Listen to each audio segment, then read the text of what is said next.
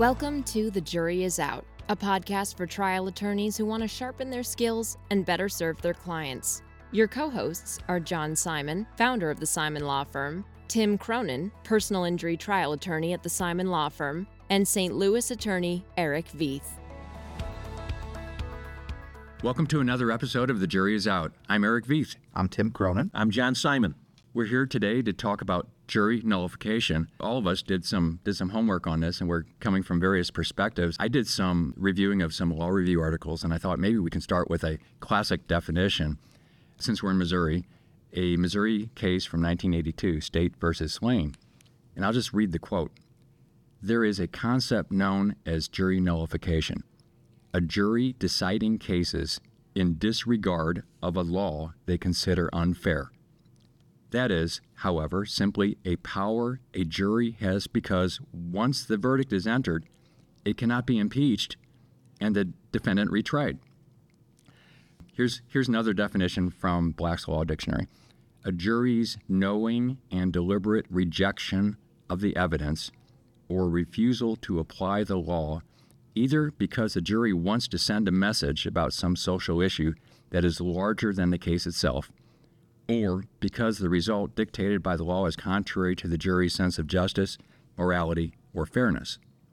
So there's two definitions to start it off.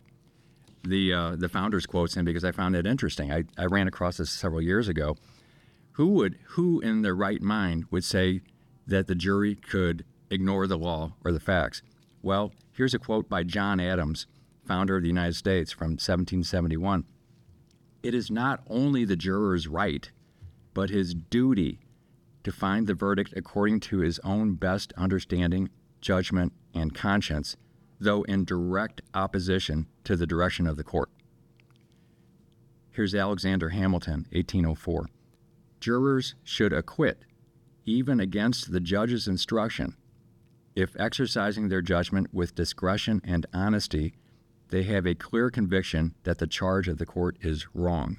Yeah, I mean, I think those represent, to me, the idea that the jury system is the most sacred institutional thing that we have to protect against tyranny, right? And I mean, that's what the founders were focused on. Certainly, oftentimes, the jury should never be encouraged to not follow the law while deliberations are sacrosanct, and if they go back there and decide not to follow it, that's their prerogative.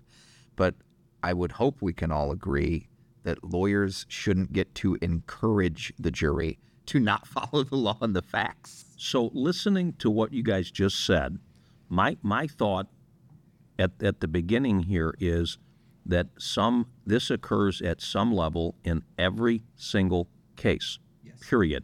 In other words, if you have a case and it's a technical case and you win because you should, if the law is followed and the facts are recognized and not ignored, and yet we lose those cases sometimes. The defense loses those cases sometimes, and that's because, your story, your case needs to present a situation that other human beings regard as fair, just. And if they don't, even though they're not consciously ignoring the facts, they're being screened. They see them in a different light. Okay, because if you tell a jury what your case is about in the first 2 minutes and they think it's bullshit, they don't like it for whatever reason, a particular juror, everything else they hear during that trial is going to be colored by their impression that this is not right, this isn't fair.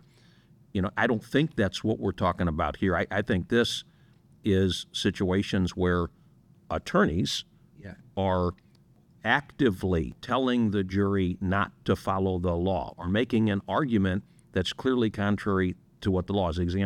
Easy example is med-mal case, concept of negligence, and you hear in closing argument for 15 minutes, they don't have to be perfect. They didn't do it on purpose. They didn't do it on purpose. They did, and my response is, if they did it on purpose, this would be a criminal case, not a civil case. Hey, by the way, we have a punitive damages claim. Yeah. The cases we see it the most in, from what we do, are med-mal, in my opinion. But we see it in product cases, and we see it in any time you're asking for money. I think you have the issue of do not want that plaintiff to get any money. And on the flip side, sympathy can play into it, which is why it's such a voir dire topic by defense counsel of, are you not going to want to turn this poor guy or poor woman or poor kid away and not give him any money, even if you don't think the law and the evidence supports it? Or, the other thing, too, that's a little more subtle is the question of what do they need? Well, need has nothing to do with it. Need is not the instruction. I've had attorneys argue, well, their family's been taking care of them. They've done okay so far. They'll be helped by their family with stuff. In light of the fact that their family's going to help pick up the tab. Or even then, even if the family isn't going to help them, I mean, it's you need to put a value on what was taken from them, right? This can run in both directions. We're talking about malpractice cases from the plaintiff's perspective, but some of these law review articles last night, it was a classic case where it went the other way in the old-fashioned contributory negligence cases where 1% fault, you don't get anything. And so a lot of jurors would ignore the fact that there was 1% fault or 10% fault. They just we think that's what they did. Well, in some cases, I was thinking, regardless of which direction you're coming from, we're telling them, do you promise to be fair? Yeah, I'll be fair. Do you promise to follow the law? Yeah. Well, because they aren't going to admit in front of a judge that they won't. What are you going to do now if you think the law is unfair? Like you're convicting somebody. This happens in criminal cases all the time, I'm sure. I was called as a juror. I sat in the back of the room and I was fretting back there. I was thinking, if they have a marijuana possession case, I cannot put someone in a cage based upon possessing a bit of marijuana. I just can't do it. Now, they didn't reach me, and it turned out to be a case of violence. But I thought, I was feeling some heat back then, thinking, I can't do that. You would have been honest and said, nope. Mm-hmm. I've had judges tell me, and judges in the city, when we were talking about somebody, maybe there was evidence of marijuana in the civil case, we're trying to keep it out, and I've had judges flat out say, you shouldn't worry too much about that. I can't even seat a jury in a marijuana possession case in the city. They can't seat 12 people who would be willing to, as you said, Eric, put somebody in a cage for, having an ounce of marijuana, whatever. You have marijuana in their possession. Can we throw this in before we go further? Because here's a pretty unusual case. Beavis Schock was a guest on our podcast, and he is a listener, so hello, Beavis. He gave me a brief he filed in a case about 10 years ago. It was a marijuana possession case. And he filed a trial brief. And he talked about the history of jurors and nullification, and he cited the Missouri Constitution, Article 1 on what a jury does, which doesn't really limit the jury as far as what it can do. So here's what he said to the judge. As hinted above, defendant also hereby formally states his intention to argue to the jury that the law prohibiting possession of marijuana is itself unjust, and the jury should nullify the law. And then he gives us further reasons to support that. So he broadcast to the court, this is what he intends to do. And the judge said, no, you may not make that argument, and he obeyed the judge. There's a classic case involving Dr. Spock, the baby doctor, and he was a protester against the Vietnam War. And there's an article where the attorney who was going to represent him came into the case and announced to the co-counsel for the other defendants, I am going to make that argument. I'm going to say, this is insane. You should not convict this man under these circumstances. I forget exactly what the law was. But he said they had already filed a motion in limine with the court saying, we intend to do that. And the court said, no, you may not do that. And in fact, if you do, you will be held in contempt of court. And so he said, he withdrew, and he said that was my main contribution to the case. What's interesting, and this is the first time I've thought of it, is that's a good question or issue in voir dire, and that is, in other words, how do you rehabilitate a juror by saying, will you follow the law, if you can get them to admit that they wouldn't follow a law that they think is unfair, right? And I think most people would agree, especially nowadays more so than maybe 10 or 15 years ago, that if they believe a law is unfair as applied to the facts of a particular case, would they have difficulty following it? And that's what we do. That's essentially, particularly on the issue of burden of proof. That's what I was thinking. That's what we do, is we go, look, it's more likely than not, and we try to give the sheets of paper example. I got shut down by by the judge earlier this week, and which bothered me about giving that example, but that's okay, that people, if they're being honest and they're talking with you, will often say, you're suing a doctor or a hospital for money. You only have to prove like 50.00001%. I don't think that's fair. Giving an example. Giving an example. And that was fine. I still got to ask it. I wasn't given a bit. It was, you don't get to explain the burden of proof beyond what the definition is. And then the judge read the definition again. And I said, I've never been shut down from giving that example because it's accurate, but it's okay. I mean, but then just with the instruction being read and questioning about it, people didn't talk to me like they normally do when I can give the example. Yeah. But you can usually get people to admit, those who are willing to talk to you. Some, if they want to get on your jury and screw you and do jury nullification, they're going to just do it. Yeah, I don't think I can do. You're going to be asking for maybe millions of dollars against a hospital. Yeah, or, I had the last case I had 2 weeks ago, I had on the panel 2 or 3 engineers, and all of them were like, man, you know what, I got to see some black and white stuff. My gray area isn't what these other folks' gray area is.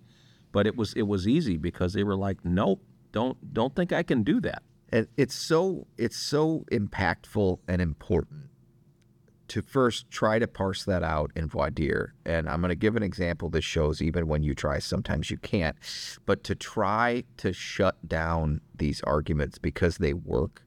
And the example is Johnny and I tried a case a couple years ago, John, that you're familiar with. And I'm not going to say the client's name or get into the details, but it was a med mal case. It was a difficult med mal case, but we proved our case. And we won in a case that we did not think we could win in. And the client did a great job. The doctor presented poorly. The jury was out for 7 hours. And they came back with a verdict, 100% in our favor, with a moderate award, which was understandable given the circumstances of the case. And we talked to the 8 of the 9 who sided in our favor, and they had questions for us. 49 days after trial, we got a motion for new trial attaching affidavits from the 3 jurors who wouldn't sign on to the verdict. And those 3 jurors, who we saw upset and crying when they walked out of the jury room that we got a verdict and stomping past us, accused 49 days later, after being instructed repeatedly by the court, all of them not to do any outside research, those 3 jurors accused one of the jurors that supported our case of doing outside research and introducing it into the jury room. And defense counsel presented those 3 affidavits, which were curiously verbatim identical, and made no comment about who reached out to who. And we responded by getting in touch with the foreperson and 4 of the other jurors, and all of them said that absolutely did not happen. And then they explained to us what those 3 jurors were saying back in the jury room. And those 3 jurors were saying things like, well, I just love my doctor and every doctor I've had, and I'm never going to find against a doctor. I assume you covered that in voir dire. Yeah, I did, and none of them answered any questions about it. Another one crossed his arms, apparently, and just kept saying the whole time, none of us are in a position to judge a physician. We shouldn't be doing it, and there should be no bullshit lawsuits like this against doctors. I also covered that in voir dire, and that person didn't raise their hand. And there was another one who was saying, this is going to ruin this doctor's career, and we just can't do this. And fortunately, we got the foreperson and 3 other jurors to sign affidavits for us, saying that what the 3 against us said was not true, and here's what these folks were back there saying. And we were able to succeed and quash that motion for new trial, and then we succeeded on appeal. But it just highlights, like, the importance of voir dire, which we've covered, but any efforts by counsel to kind of feed into a jury's ability to decide things based on improper considerations works. And so you have to try to get out in front of it. Well, you can just see from your example and many others, why would anyone want to invade that process and claim that we need to, like, record the jury's deliberation? Like, what are the standards? It's like making sausage. It's just like, the legislature. All kinds of things go into it, all kinds of emotions. How would you ever parse out what a fair deliberation? All kinds of people say things. You know, I've had jurors come out and say, yeah, we gave the verdict because we figured the guy had insurance. You know, and I just have to live with it, right? And that's the thing. If you know, putting those two examples side by side are night and day, as far as I'm concerned. I mean, the jury. The reason that the jury is so valuable in our system, in our society, in our system of government, is, they don't get political contributions. People outside the room can't come in and talk to them.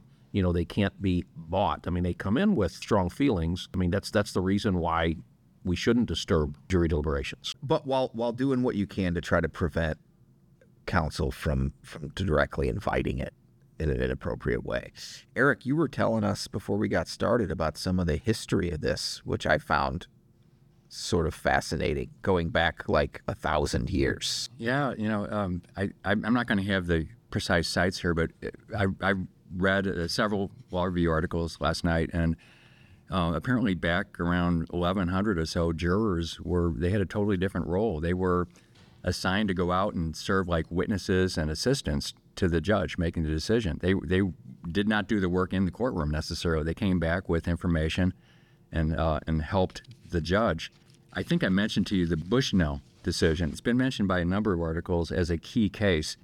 What state is it from, or where is the case from? Let me just read. I got two short paragraphs. It's pretty interesting, and the idea is that it was at this moment where the jury stopped being under the thumb of. So this is Old England. This is not. Yes, this is 1670. Okay. So the shift to the jury becoming a fact-finding institution is the seed from which nullification, as a political power group, no longer formally bound by their own knowledge. Jurors could more readily reach outcomes against the weight of the evidence, the law, or both. And jurors did, particularly as political prosecutions grew during the 17th century. Undoubtedly, the most significant instance of such juror obstinance occurred in Bushnell's case. In 1670, Edward Bushnell served as a juror in the trial of Quaker leaders William Penn and William Meade, who had been arrested for illegally preaching and disturbing the peace. The jurors refused to convict, presuming untruth, because this is back when the judge could say, that's an untrue verdict. Yeah. The judge rejected the jurors' verdict and ordered the jury, quote, locked up without meat, drink, fire, and tobacco. Wow. And instructed, quote, you shall not think thus to abuse the court. We will have a verdict by the help of God, or you shall starve for it.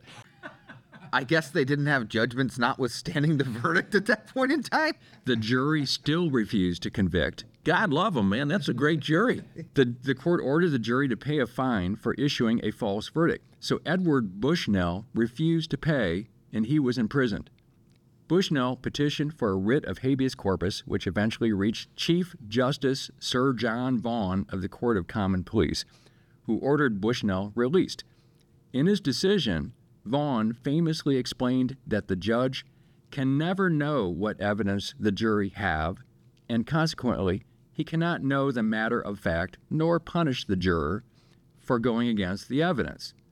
That is, the jury may have fairly relied upon evidence of which the judge is unaware, and from a general verdict, it is essentially impossible for a judge to declare that the jury acted in violation of its duty to issue a truthful verdict.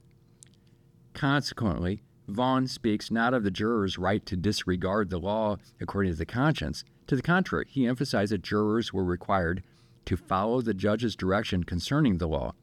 But the effect of that ruling was clear. By removing the potential for punishment, jurors could exercise power over the law and facts as they saw fit. So just to give credit for this, this is an article called Jury Nullification as a Spectrum, written by Richard Loren Jolly in 2022, Pepperdine Law Review. So that has been seen as a critical moment where the jury, they should not be stopped from doing what they do. Yeah, and the court can order a new trial, or the court can enter a judgment notwithstanding the verdict for being against the weight of the evidence, et cetera, et cetera. The jury's a loose cannon. But we don't get to argue, like, for example, ignore the facts. I have literally had that argued by opposing counsel in closing argument before. ignore testimony that happened from the stand. John? Yeah, I just had it happen 2 weeks ago where it was, I think you'd have to ignore the facts for us not to get a verdict in the case. And it was a 9-3 verdict. But, I mean, that's what was going on. I had a case in rural Louisiana that Johnny and I tried where the corporate representative admitted on the stand that the product was defective and unreasonably dangerous and had killed hundreds of people. And there was no testimony to dispute the question of defect and causation. The damages were a little tenuous. But the opposing counsel got up and was very nice and colloquial and said, you can listen to, all the testimony Mr. Cronin is talking about, all the things that he got people to say on the stand, but I think he just doesn't understand how it works down here. And I said, objection, sidebar. And I said, Judge, maybe I don't, but you don't know how it works down here. We lost. I said, you can't just directly tell the jury to ignore the evidence. And the judge said, well, you get rebuttal, and I imagine you'll highlight that. It's closing argument. So in terms of looking at what are we saying about this? And we're saying it happens with every person on every jury. They filter evidence. They can believe somebody, not believe someone, but you can't, as an attorney, you can't go that extra step and encourage jurors to ignore facts. You can try to explain them, and maybe there's some alternative explanation. But the other thing too is you can't blatantly tell the jury not to follow the law. One example we were talking about was, in a negligence case where maybe a med mal or something else, where you say, this defendant's a really good person and they didn't mean to do it. And what that is, it's just saying it's substituting. It's given the jury a different standard on which to judge the case, which is correct. It's not negligence anymore. It's right, different factors, and that can't happen. Here's the thing about this issue. This issue cuts both ways. If you have a wonderful plaintiff and a tough set of facts, in my experience, your chances of winning that case are very, very good. You can have the best technical case in the world, and if you have a client who, people will not like, or there's some bad stuff in the client's background, you ain't going to give them any money. And it cuts both ways with the defendant. When we talk about, Tim, right, we talk about what's the value of this case. One of my first questions is, who's the defendant, and tell me about the conduct. Tell me about the defendant's conduct. Second, is the jury going to like our client? Right. Is the jury going to like the client? And we're lucky on our end. We get to pick our cases. We should win our cases. We choose them. We pick our cases when they come in the office. We're back to my favorite cognitive bias, the availability heuristic. Once you like somebody, certain evidence kind of disappears. Right. Same with the attorneys and the credibility issue. Right. As soon as you hear something from an attorney that's not right, or if you tell the jury something that's blatantly shown to be incorrect or false, I think you're done. It's on the plaintiff's side especially, I think, and I don't want to say have this taken the wrong way, but impressions are more important than the facts. Impressions. If a witness testifies and then 2-3 days later the jury's deliberating, what are they going to remember? The exact words the person said? No, but they're going to have an impression of that person, your client, especially if your client takes the stand and testifies about whether their testimony is necessary for the liability part of the case or not, or the damages, whatever. They're going to come away with an impression of your client, and it better be a very, very good impression or you're in trouble. Yeah. That concludes part 1 of jury nullification. We'll be back with part 2 on our next episode. This has been another episode of The Jury is Out. I'm Eric Feith. I'm Tim Cronin. I'm John Simon. We'll see you next time. The Jury is Out is brought to you by the Simon Law Firm. At the Simon Law Firm, PC, we believe in the power of pooling resources in order to create powerful results. We often lend our trial skills and experience to lawyers around the country to achieve better results for their clients. Our attorneys welcome the opportunity to work with you on your case, offering vast resources, seasoned litigators, and a sterling reputation. You can contact us at 314-241-2929. And if you enjoyed the podcast, feel free to share your thoughts with John, Tim, and Eric at comments@thejuryisout.law. And subscribe today, because the best lawyers never stop learning.